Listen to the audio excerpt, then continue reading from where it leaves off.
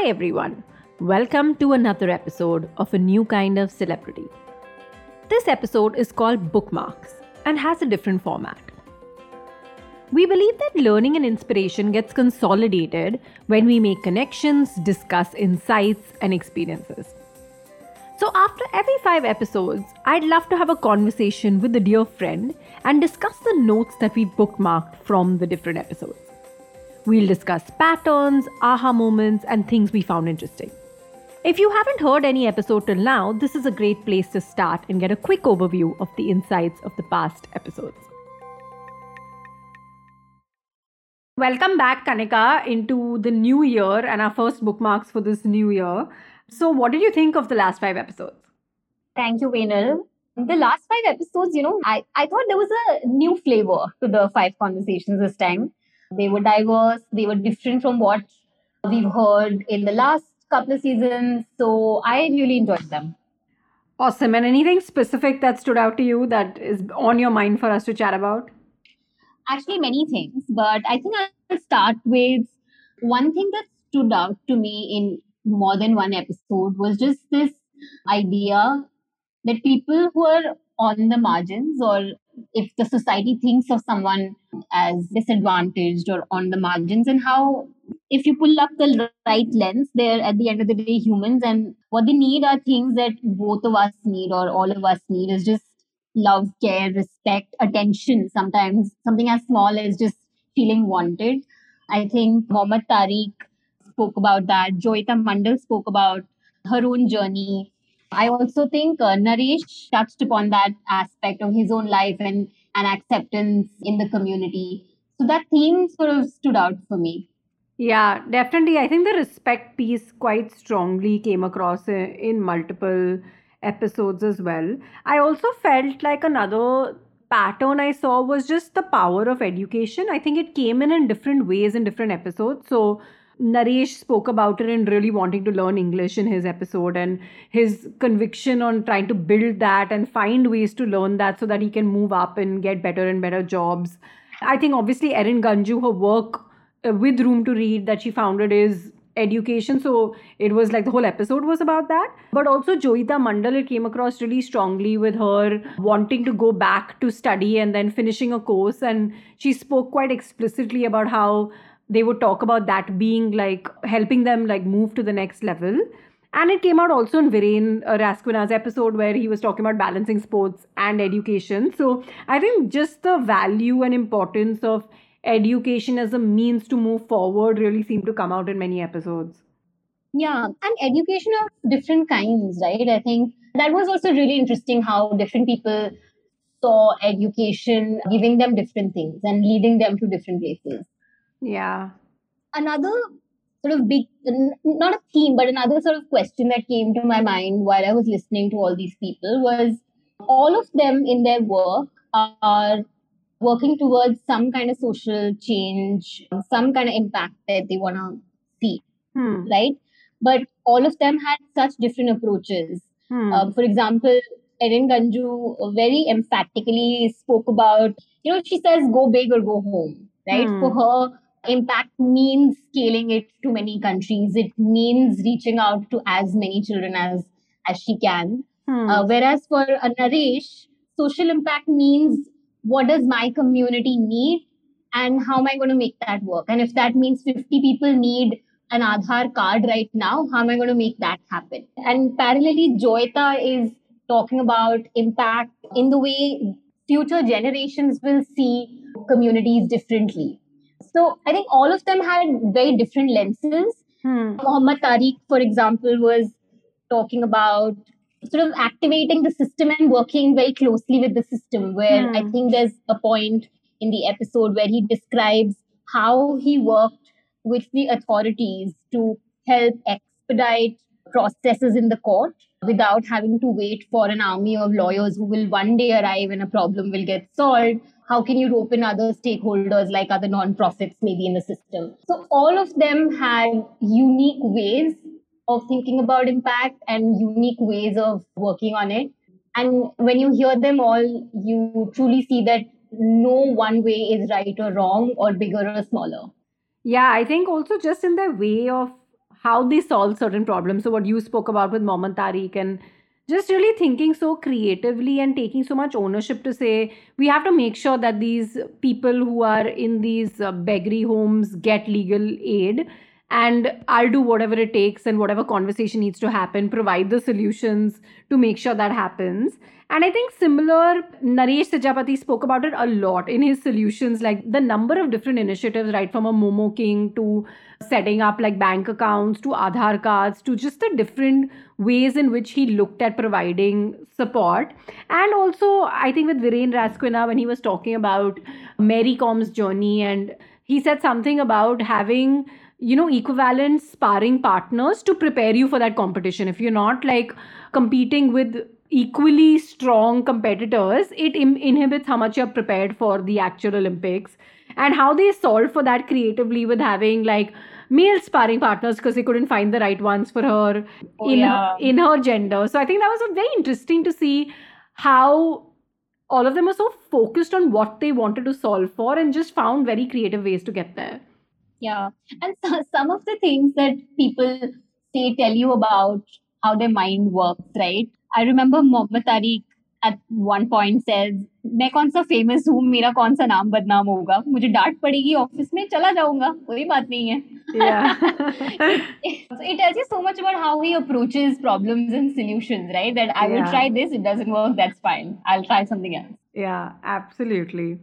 And it was also just the kind of impact I think each of these organizations and individuals have had. I left most conversations just really mind blown, right? We spoke a little bit about Mohammad Tariq and his work with like homelessness, but also I was thinking about Olympic Gold Quest and with Viren Rasquina and the fact that almost 50% of the medals that were won in the Olympics and the Paralympics were athletes who were supported by OGQ. I thought that was pretty phenomenal. And I think similarly, when I was thinking about Erin Ganju and her talking about Room to Read, I think just seeing how they scaled the quality impact to like 15 different countries and still customized it as per like local context, I found that also pretty incredible. Yeah.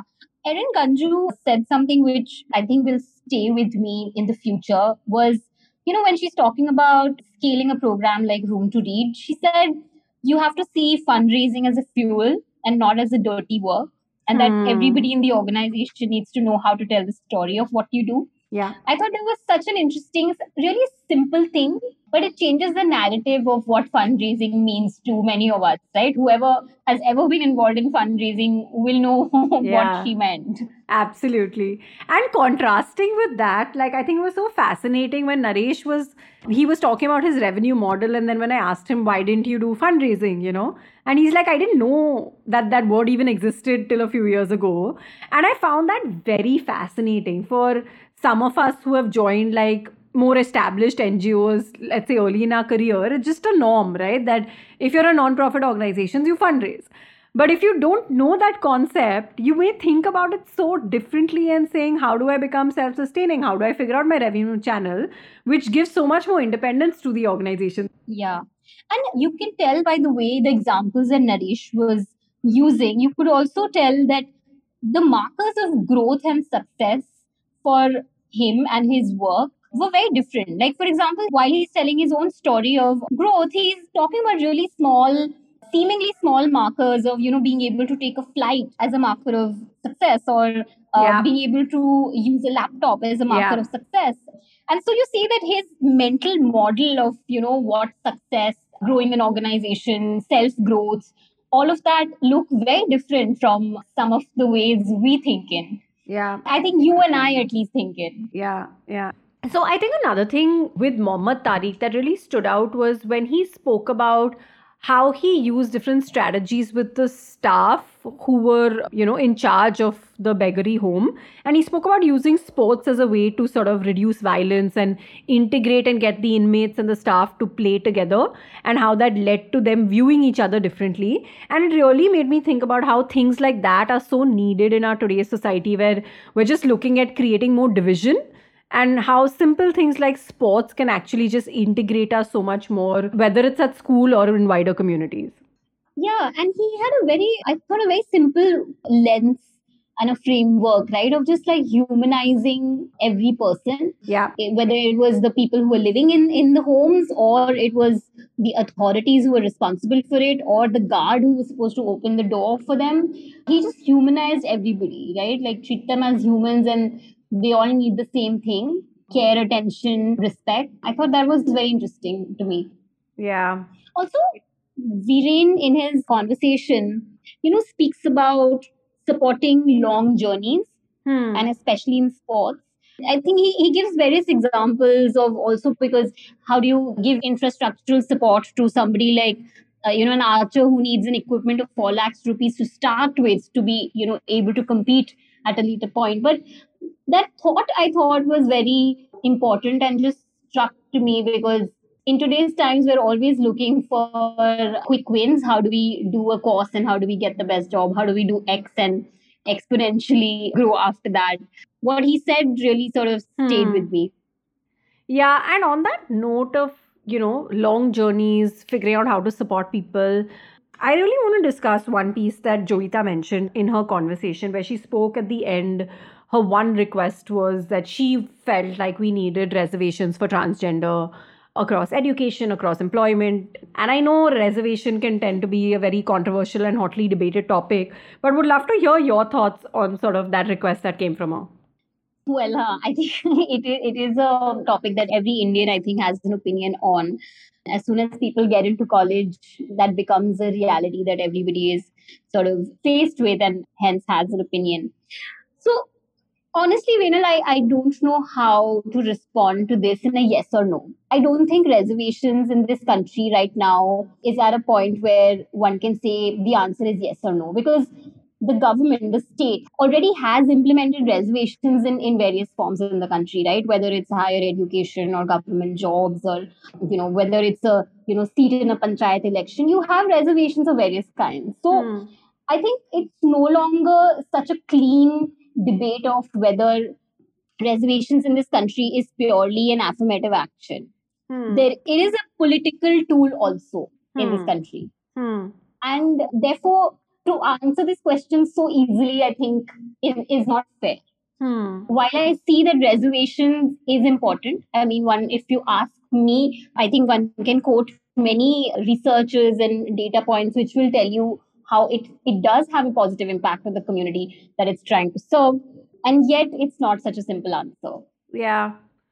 Yeah, I agree with you. I think it is obviously has many facets to it, but just from a pure, I feel like the affirmative action point of view, I do think that if it's implemented well and we don't have like we don't keep adding multiple, like you said, in different states, different reservations also exist. I was thinking just about when she was talking about like their ability to get jobs as transgender, or just how they're treated in schools as well, and how parents react, how schools react, how teachers react. I was just thinking, what other way is there for them to break into mainstream education, mainstream jobs? Either it's based on humanity and, like people as a society, we just become more accepting of each other and hence like try and provide each other equal opportunities and equal respect, which obviously is a very tall order and a tough ask. Or it goes down the reservation route, Yeah. right? That you, for a certain amount of years, you force the reservation, they're more visible than in some mainstream roles, and hence that starts the normalization process for everyone else as well. So I did feel like it did feel like a strong case for me to have some sort of reservation for transgender. Yeah. And the question that I kind of ask myself when someone is very clearly anti reservation is that why does it make us angry, right? Like there's a huge section of people who would get angry about reservations. And I always wonder, are we as angry about, quotas for people who can pay money for higher education? We are not. So why aren't we angry about rich people having more access? But we get angry about someone who didn't have enough, or someone is trying to create access for them. So, and we're not getting angry about increasing the size of the pie. For example, why aren't young people in our country, or why aren't we all angry about there not being enough jobs, or there not being enough higher education institutions. But we all get angry about reserving seats in an IIT.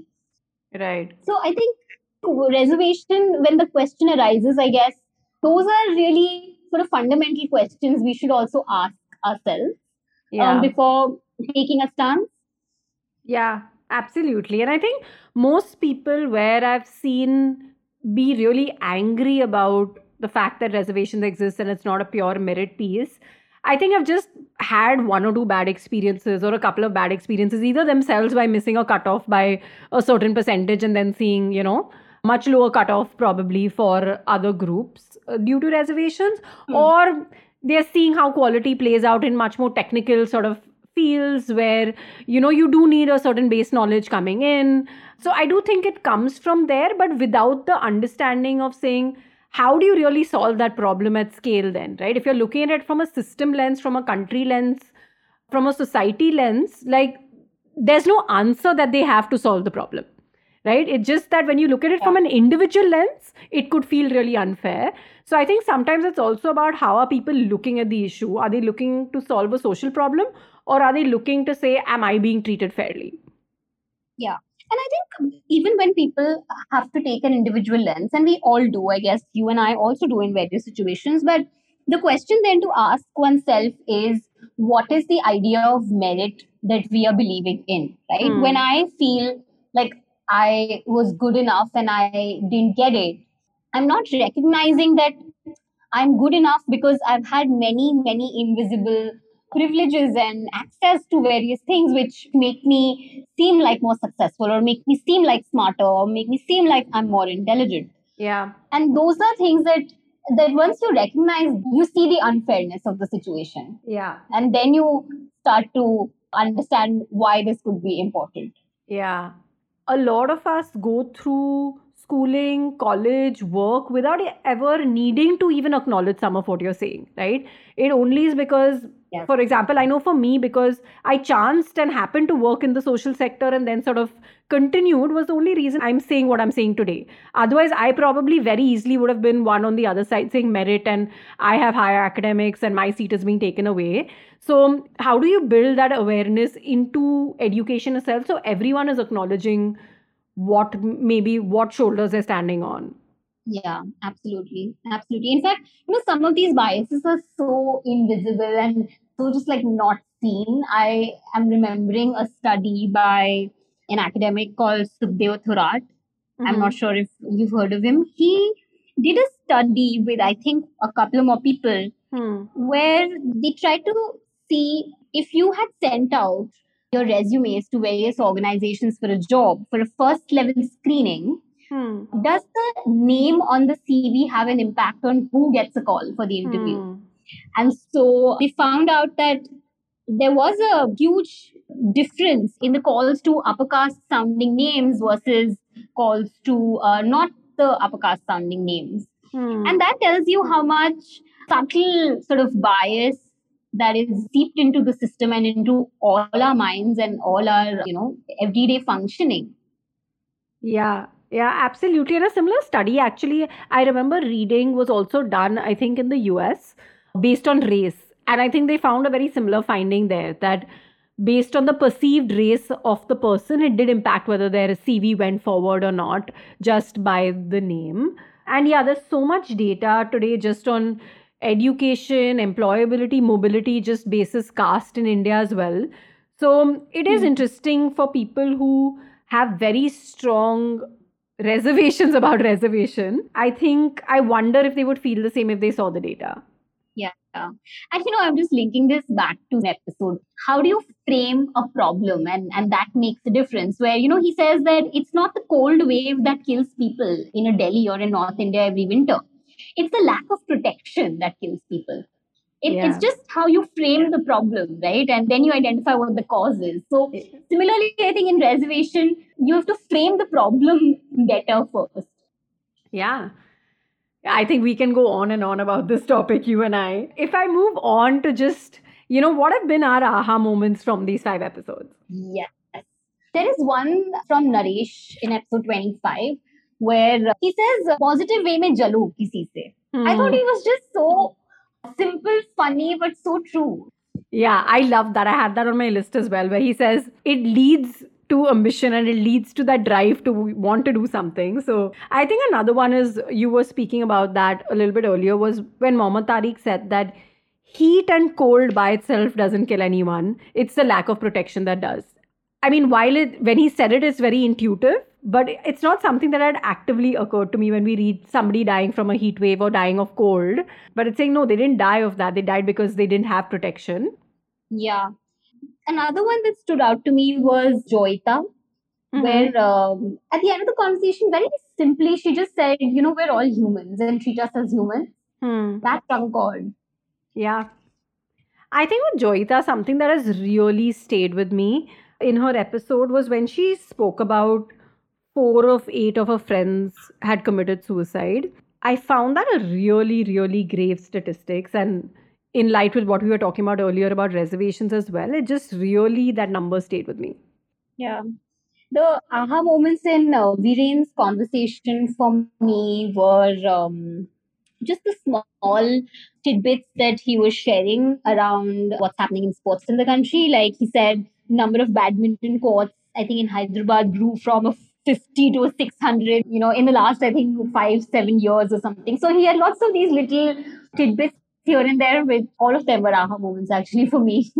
Yeah, absolutely. I think like the ones that really stood out for me was he spoke about in high performance sport, like at the Olympics, the difference between winning and losing could be 20 seconds or the width of a goalpost. And he shares his personal story linked to that. I think that really stayed with me to think of something. We talk about the lowering the stakes and, not making things high stakes. And you can't get more high stakes than that. Yeah. I'm going to go look up the Eager report that Erin Ganju spoke about. It sounded like they have some really interesting data and insights. That's one thing I'm going to go to room to read, to check out. Yeah, and I also thought that at the scale they operate in like 15 countries, to have a reading growth of 2 to 3 times in a room to read classroom versus not, I found it quite impressive, and I really want to go back and see more and try and observe more also of what they do. But that's quality at scale was quite interesting. I think with Mohammad Tariq, another thing that stood out to me was when he spoke about them having this my space, so a room in the home where anyone could do anything, and they had paints, etc., etc. They had, I mean, you could use that space to do whatever you wanted, and the fact that people chose to sleep because they felt safe in that space, I think that really stayed with me. I would have never guessed that people would choose to sleep there when you have so many other options. But when he explained of how having safe sleep is so uncommon, whether you're staying on the streets or in these homes, I think that is also something that stayed with me. Yeah. Naresh's narrative on his confidence, where he says, confidence or overconfidence, dono hai, ki kuch na kuch to kar lunga. That was quite powerful. I think one more thing from Joyita Mandal, I think when she spoke about like what she tells people, that oftentimes, and I know I've probably thought about it, I've heard people say it, that when we see people begging on the road, transgenders or anyone begging on the road, like there's always a thought or a comment from somewhere saying that, why don't they go and work somewhere? And I think it was very powerful for me to hear her say that she asks people, would you give that person a job? And if you wouldn't, then that's probably your answer of why they're not working somewhere. I found that very powerful. Yeah, that's true. So on that note, then I think we've had a quick chat on all the different things that stood out from these 5 episodes. And as always, I'm looking forward to chatting with you after another 5 episodes. Yes, and I'm looking forward to the next 5 episodes.